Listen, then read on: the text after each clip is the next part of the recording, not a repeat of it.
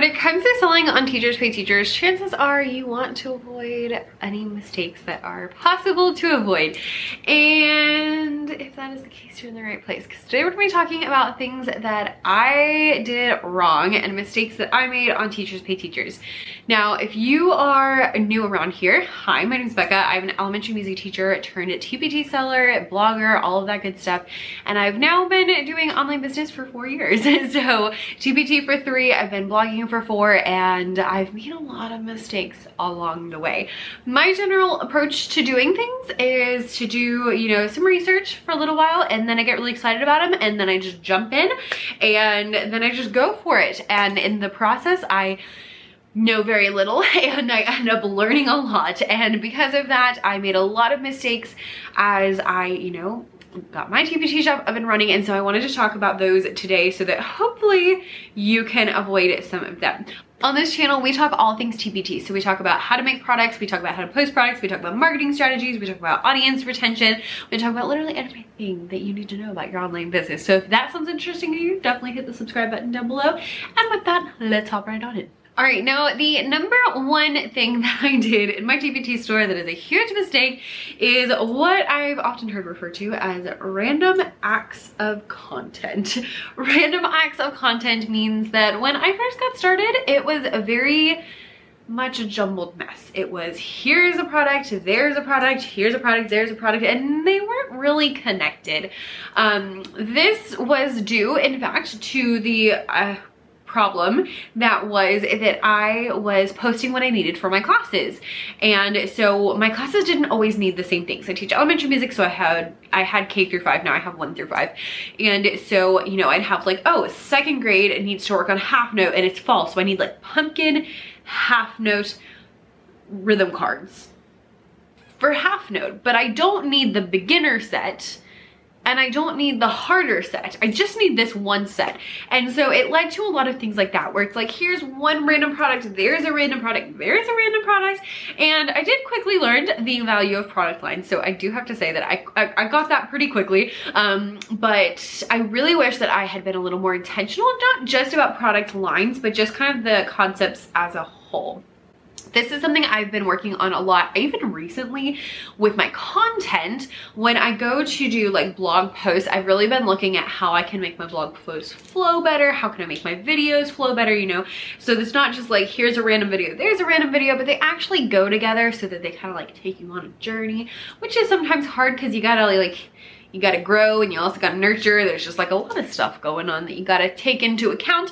But especially when it comes to products, if you can make things that just go together a little bit better, and things that are, you know, product lines, which are great if you're new. Product lines are sets of products that literally go together. So either one concept with lots of different activities, or one activity that covers lots of different concepts. So if you have like a game that you like to play, maybe you do like a Go Fish game, and then you can do a Go Fish game for math facts, and then you can do addition facts, and then you can do subtracting facts and things like that. So that's kind of the idea of a product line, is a bunch of things that go together. They save you time, and they also make your content just make more sense. And people are more likely to buy more than one, because if they like one, then they're like, oh, hey, cool, I can buy more. And then all my kids can be satisfied. So see if you can make your products go together a little bit better. Mistake number 2 is being in a hurry to post. I usually get really excited when I finish a product and I'm like, I gotta get it up now. And it's like a huge thing, which is hilarious because if we're honest, new TPT products, like they really don't sell in the first couple days on average. I would say like it was a good maybe like 1.5 years until I noticed that things that I posted were like selling based on people seeing them on their feed, you know, those like new from your favorite TPT sellers, or like getting in the emails and stuff. But for the most part, if you post it today or you post it tomorrow, like it's really not gonna make that much of a difference.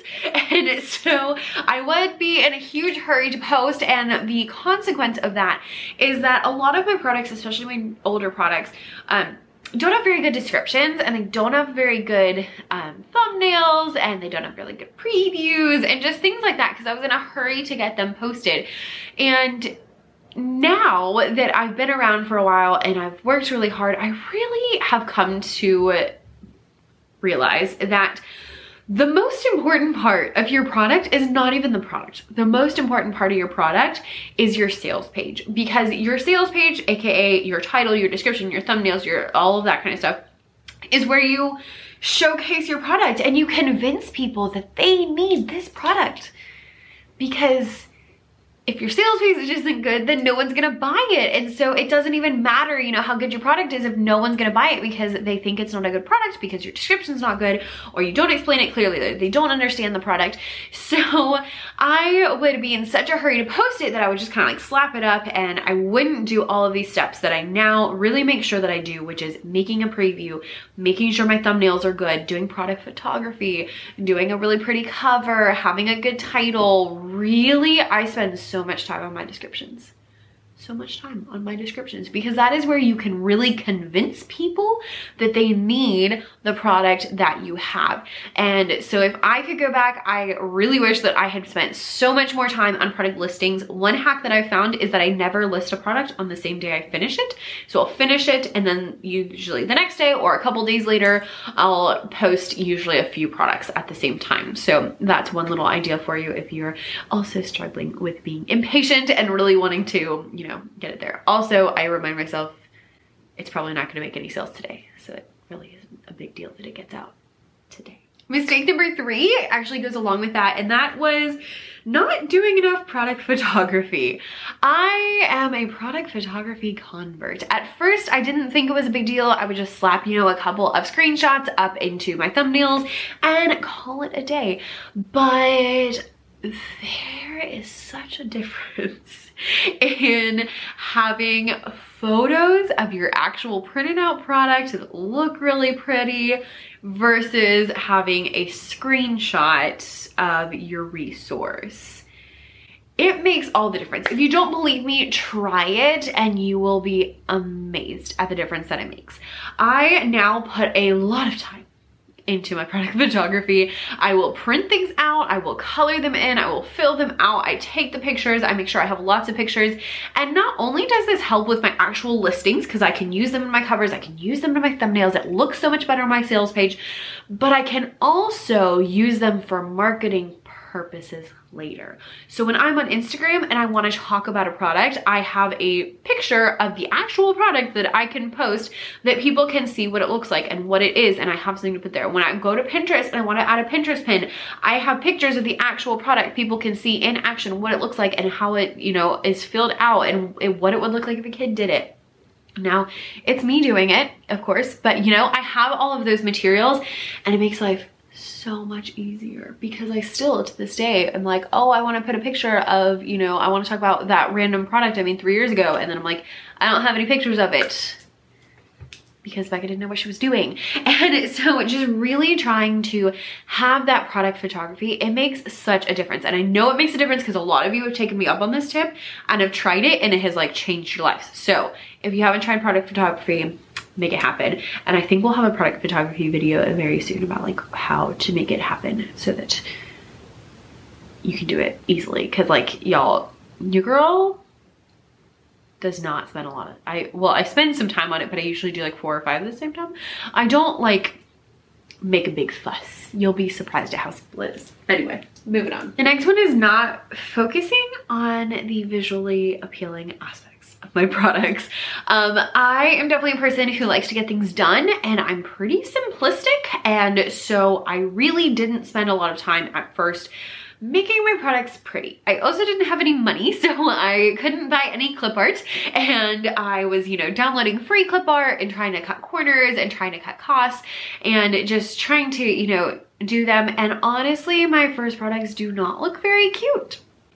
And as my friend Emily over at Joyful Noise Teaching says, people buy things that are pretty. It's unfortunate, but it is true. So having these, you know, slideshows that aren't very visually appealing and worksheets that just aren't that good, really, I feel like has hurt me over the long run. And I've gotten a lot better. A lot of it has just been that I've learned and I've, you know, gotten new clip art and I've downloaded things. And so now my stuff is much prettier, hopefully, than it used to be. But it's definitely a learning curve.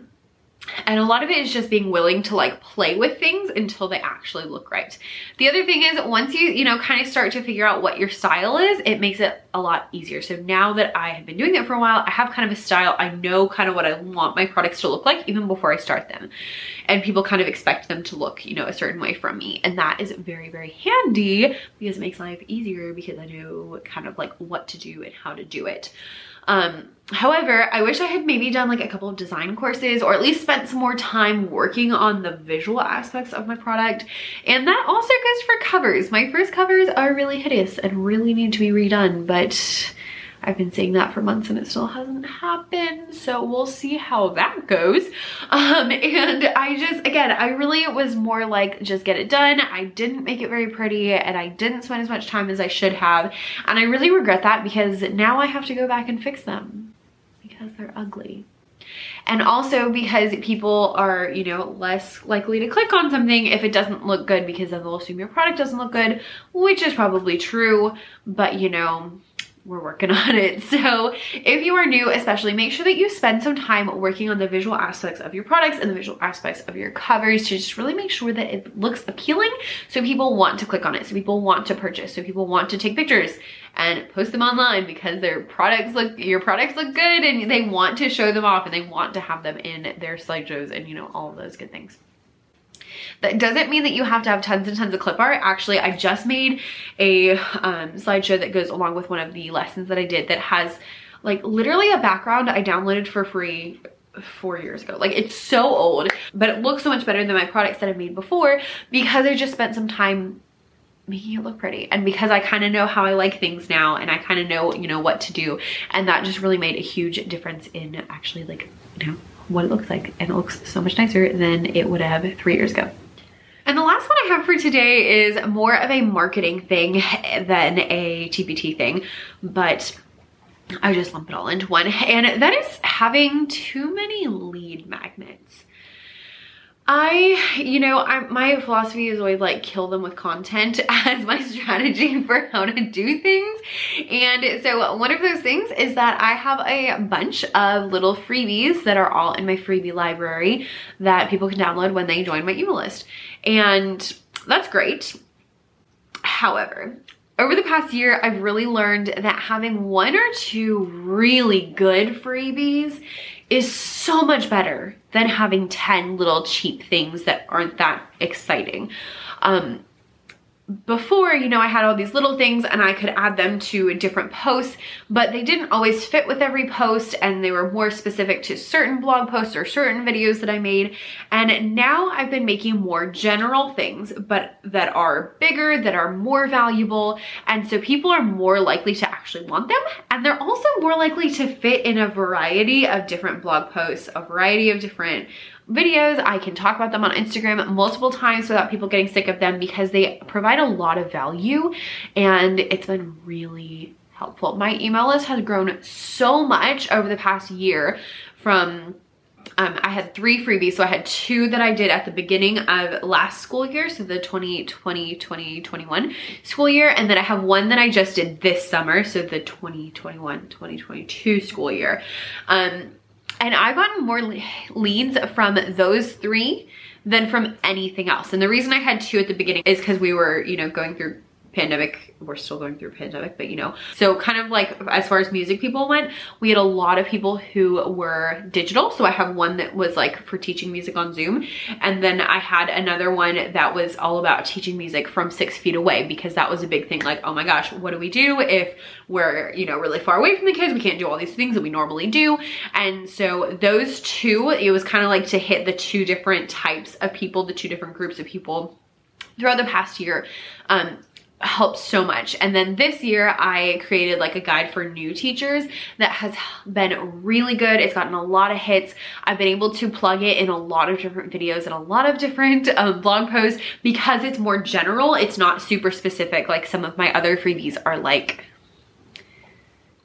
a slideshow that goes along with 1 song, or like my favorite chants for kids. And so, you know, like it's things that are useful, things that are helpful, but they're not like they're not helpful all of the time, versus these are more things that are more general, but they're also deeper, they're more specific, and they're better all the time. So if I could go back, I probably would still have a freebie library so that they could, you know, get all of those things, but I would probably do it more with bigger freebies that are more helpful and that are more niched down, so that I have, you know, okay, here's my pile of people who are teaching online, here's my pile of people who are new music teachers, here's my pile of you know, whoever. For you, you might want to think through, and this is what I would do if I was going back and doing it again, think through kind of the different aspects of your shop, your different aspects of your business, and think through the things that you talk about a lot. So maybe you talk a lot about writing. Have a writing freebie that's good, that you can plug in a lot of places, so it's very versatile, and that's really helpful so that people will want more. And if, you know, if you talk about writing a lot and you also talk about like brain breaks a lot, maybe you have a brain break freebie and you have a writing freebie, and have those like in different landing pages so you can tag people, so you can, you know, get all those things done. If you're like, I don't know what any of those words just meant, we're talking about email lists, and I have a whole playlist of email list videos that we made last year, so you can check those down. So you can check those out. I will leave them linked down below in the description, because email list is definitely something that you need to be doing because it's amazing. But definitely make sure that you go about it that way. So those are a couple things that I made mistakes on. I think I had more.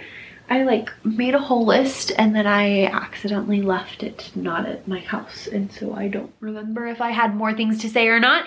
So we're gonna leave it there. I would love to know what mistakes you would like to share down on in the comments. You don't have to share anything embarrassing, but if there was one that I said that you agree with, let me know. If there is a different one that I didn't say that you do agree with, let me know that too, so that we can just help any other, you know, TPT sellers that are out there looking for, you know, how to navigate the waters and make the fewest mistakes as possible, because the best thing to do is to learn from the mistakes of others so that you don't make that mistake.